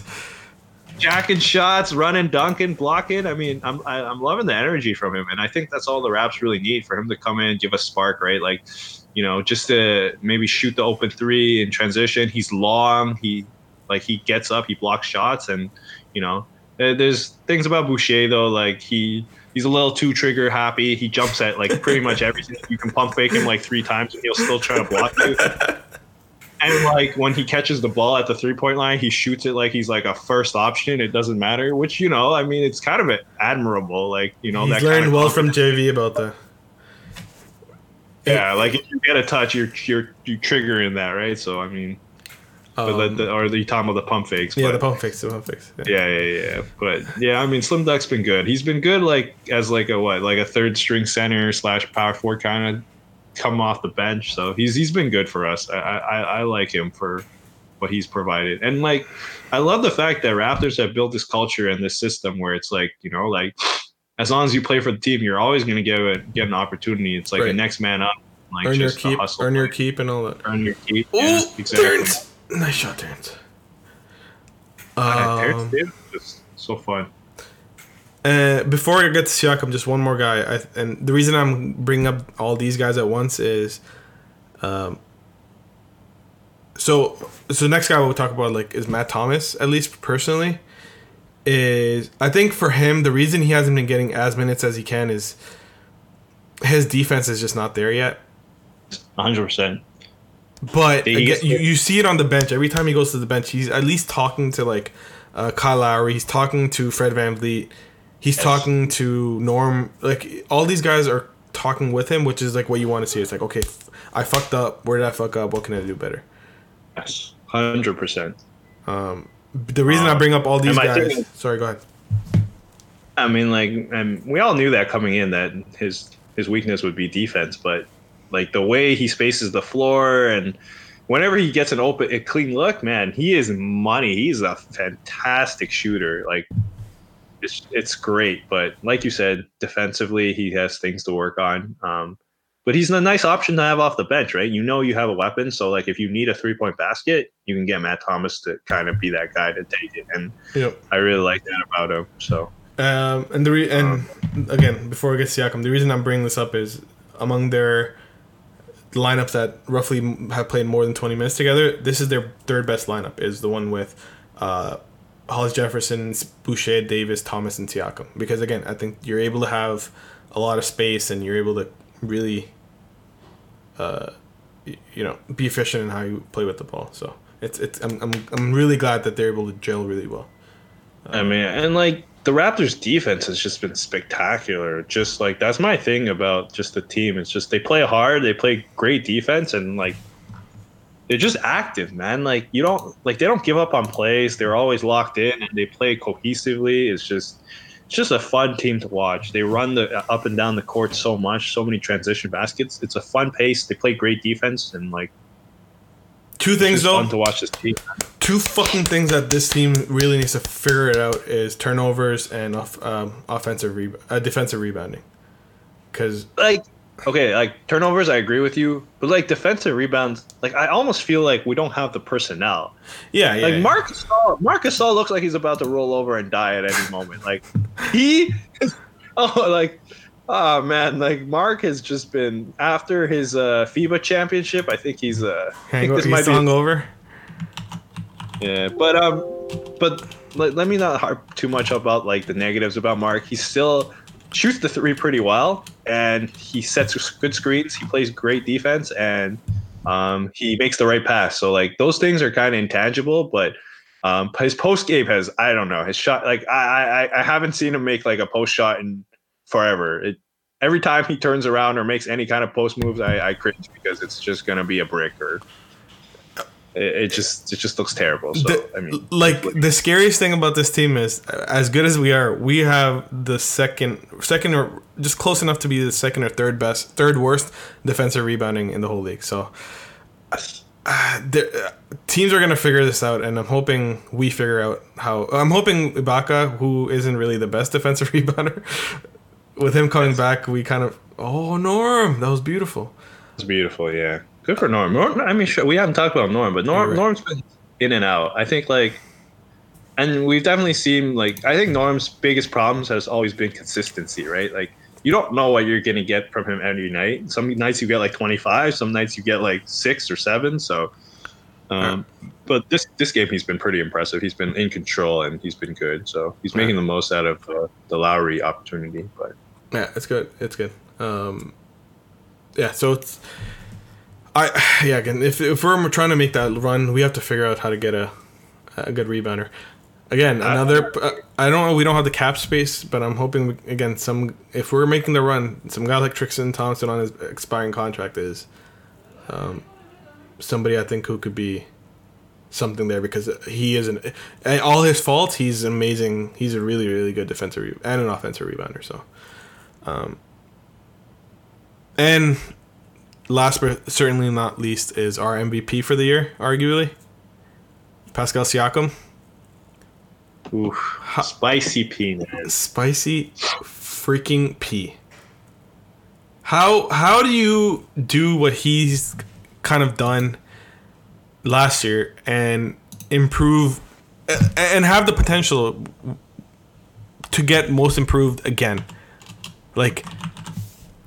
He this year, just to kind of going off the top, he's averaging 26 points per game, more than half a block, more than half a steal, 4 assists, almost 9 rebounds, 2.5 threes per game, shooting 83% from free throw, from 47 from field goal, all in under 37 minutes a game. Disgusting, man. Pascal's just evolved constantly, man. I don't even think that there's his footwork is freaking disgusting. I probably DeRozan's probably taught him a thing or two about that, and just the work that Pascal's put in every year, and he's just kind of gotten better and better, and he just adds something new to his game every season, and Pascal evolves during the season, which is crazy too. You'll see him improve throughout the season, and my biggest thing is, man, he doesn't shy away from taking tough shots, right? You see him trying to incorporate mid-range fadeaways. You see him trying to pull up in transition for threes, or at the top of the 3-point instead of the corner 3 that he only shot last year. And he just improves, right? And he commands so much attention, but he can score in so many different ways, right? He can score in transition. He can score on a post up. He can score he can shoot the 3 now. He has somewhat of a mid-range game, so it's I'm loving it, man. And I think that Pascal, I thought he would be good, but I didn't think he would develop so fast. And he's taken it to a whole nother level, and he's almost showed that he can be a number 1 guy, right? It's incredibly impressive to me. Yeah. Spicy. Oh, by the way, they're running the lineup I was talking about, where it's the third best plus minus. Yeah, the Boucher, Terrence Davis, and Rondé. Instead of Matt Thomas, they have what's his name? I think the great thing about this lineup is it's like you said, terrible at defensive rebounds, but they can lock down, they can switch, they can lock down defenders, and there's a lot of different ways to score, right? You got some pretty good 3-point shooters, and also guys that can shoot mid range and drive it to the basket. So sorry, let's get back to Pascal. I don't want to distract us from this. And I think the biggest thing, for at least valuable thing for him, and which is surprising, is his shooting on average has actually gone up. So you think this guy, when he's starting off, he'd shoot corner 3s and more or less go in the paint, and those were the kind of the 2 ways he scored. And roughly, because a lot of his shots came from 3, you wouldn't think that he'd his shooting distance would kind of increase as much as it has. It went from roughly, in the career, he's at 9 feet from the basket. This year alone, he's at 12 feet. Without this year included, it comes out to roughly about 8 feet from the basket. So he's roughly 50% further from the basket this year than any other year he's kind of played in the league. And that's, his 3 points kind of improved. A third of his shots are coming from three, and he's completely adopted that modern offense, with the exception of some mid-range jumpers, but which are fun. Again, as I talked about with the Spurs, you take your best shot, and he gets them within that 3 to 10 feet, and he's taking them. He's not taking those really bad 2-pointers between the 16 feet and 3-point line, but he's taking those close 2-pointers and those threes, and it's just spaced out the floor so much. He just seems more confident out there, and it's resulted in what it's resulted in. Like, when you initially watched this guy shooting those threes the first couple of years, did you think there was any chance even remotely that would get close to this? Oh, way, man. Pascal's growth has just amazed me, and I think it's probably one of the best. Like, I don't think I've ever witnessed, like, since I started watching basketball, like, this kind of growth, like, this fast, and, like, a player who was averaging like 4 points a game in his like first season becomes like this, like wins a championship and then becomes the number one option on his team. Just every year he develops something new, and it's pretty incredible, man. Like, and it's just, kudos to obviously him for the first and foremost for putting in the dedication, but also Raptors have built such a great culture in the organization, right? Like, you just like, it's the next man up, right? They've talked about it so many times, and we see, man, like Lowry, your floor general, and Serge, your number one guy off the bench, who are not playing, who haven't played for so long, who aren't playing, and like you're just trashing teams, right? Like, Orlando is supposed to be a playoff team. Charlotte was technically in the playoffs and pretty competitive with a lot of teams, and we had 40 assists on them, and like made them look pretty amateur. The Lakers were the best team in the league, and we beat them. We were competitive with Kawhi and the Mavs, and like, it's just impressive. Like, with being so shorthanded, like, I don't know, man. This team is so fun to watch, and like, you got Masai there overlooking everything, and you definitely he's that scene just came up on my stream as well. Yeah, you saw it, right? Yeah, he's just working his magic. I mean, trust in Masai, man. I mean, you've always been preaching that, so every year we go in with the mentality that the Raps. But this season for sure, right? Like, no matter, this is just icing on the cake, right? Like, we already won the chip. Ooh, that spin move on Isaac. But I mean, everything now is just kind of, we're developing for the future at this point, right? We're seeing what our future's looking like. We're obviously gonna try to defend the championship, and I think the future's bright for the Raptors. So I know through like second or third degree of separation, I know a couple of the people in MLSC, and the way they've been kind of explaining it is they inherently, the thing that kind of really helped them succeed was, as soon as Masai came in, that, he talks about diversity, he talks about all those things. Yeah. That literally went from top down. So like the guys he hired and from the support staff. So like you have an internal strategy team that has ex-management consultants from like the big three consulting firms. So like, you're hiring diversity from women and culture and all those things. And it's from the top down pretty much, which kind of started when Masai came in, is an organization that believes in progressive kind of thought processes, not just diversity-wise, but just in how they approach basketball and the entertainment aspect in general. And it's been, I mean, you're seeing it in front of you now. Like you have a team run by G Leaguers pretty much, right? Yes. And so it's been really good. And I have like 3-4 minutes left, so let's just get your load management rant off. Let me start because I feel like you're gonna go off on this. Yeah. I think we're gonna come back to these couple of years and realize resting players was the stupidest thing that medical staff ever came up with in terms of that being a remedy to injuries. I'm not a doctor, so don't take it with a grain of salt. But being a person who's played sports extensively for pretty much my whole life, the hardest thing to do is go a couple of days without playing anything and then go to play basketball and go to play your sport. And I understand these guys are still training in those injuries and yada yada yada, but at least personally, and I'm hoping somehow, some way, the medical body sees this in the next couple of years, is instead of resting players altogether when it comes to load management, do what they're doing with DeJounte Murray, do what they're doing with Markelle Fultz, and limit their minutes. I think is going to be, at least I personally think, they're going to figure out that, fuck, we should have been doing this the whole time. And it's maybe not the best thing to rest a player and then have him potentially re-injure, and then fuck your whole thing up. And again, it's just a personal belief, and I think that's the way to go, because from an entertainment standpoint, this has completely destroyed a lot of potentially really good games that could have been. And I understand, these guys are getting paid a lot, it's an asset, and yada yada yada, but from an entertainment perspective, we as fans still have a say and every right to say something about it. And I think play these guys the 20 minutes in the right effective manner. You have analytics now that can tell you, oh, in between these minutes is the best time to play them. Play them those kind of 15, 20 minutes and then rest them if need be. But load management completely, I don't like it at all. Go.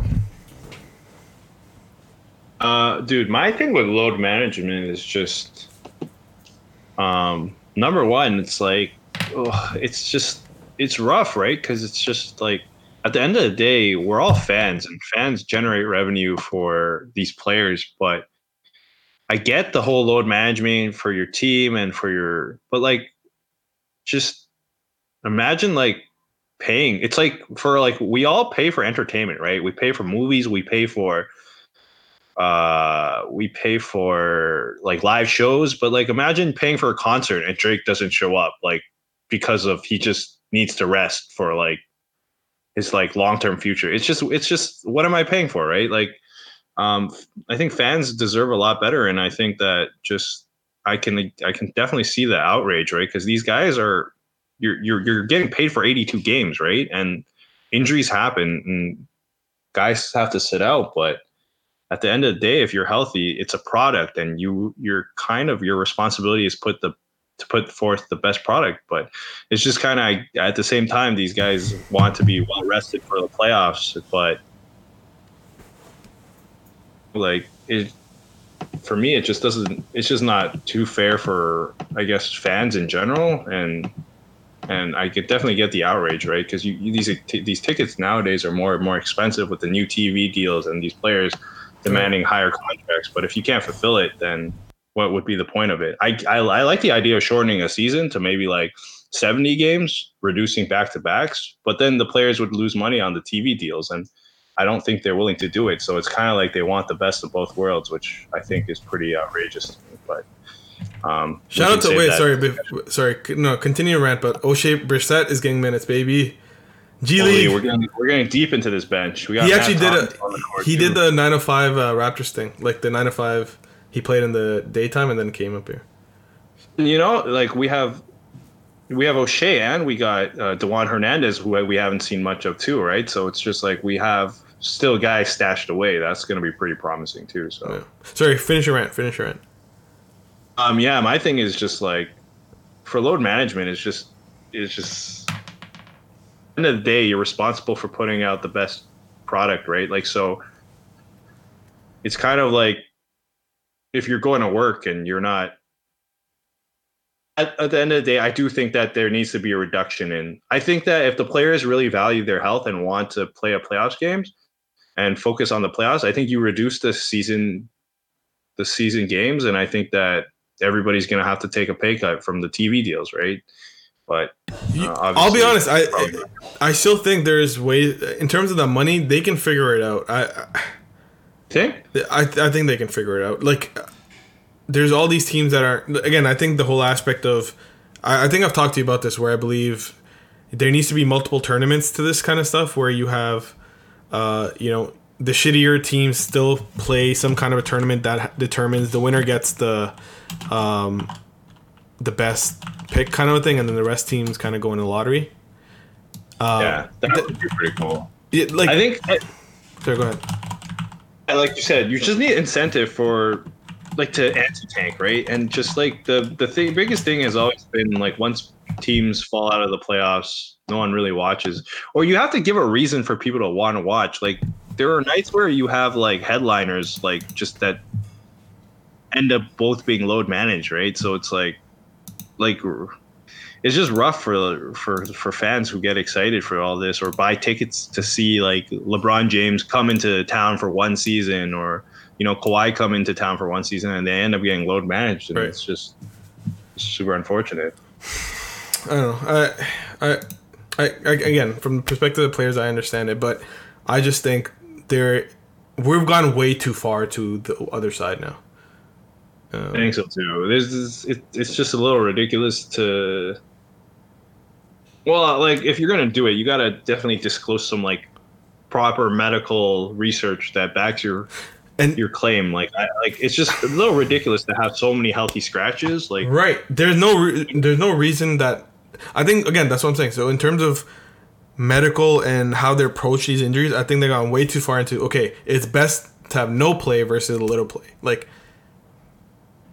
they realize this with specialization. If you've heard about this whole thing that's starting now, where they're realizing specializing early in a kid's career is not good for them, and that's probably partly to do with the injuries. Is you run these AAU circuits and you run these kids and mess up their development, and I'm seeing actually now with my ACL where, if you don't train the whole joint, the whole ligament, the whole muscle group, you're susceptible. You're suscepting yourself to injury risk, and I can completely understand how it's happening with these guys, because they specialize. Only certain aspects of their, let's say for example, their knees kind of get developed, and then small twitch muscles don't, and then you tweak it a little bit, and then you're fucked. Now you got an ACL tear. So I think we're still early on the medical, and I think personally, again, not a medical doctor, complete bullshit from somebody who knows nothing.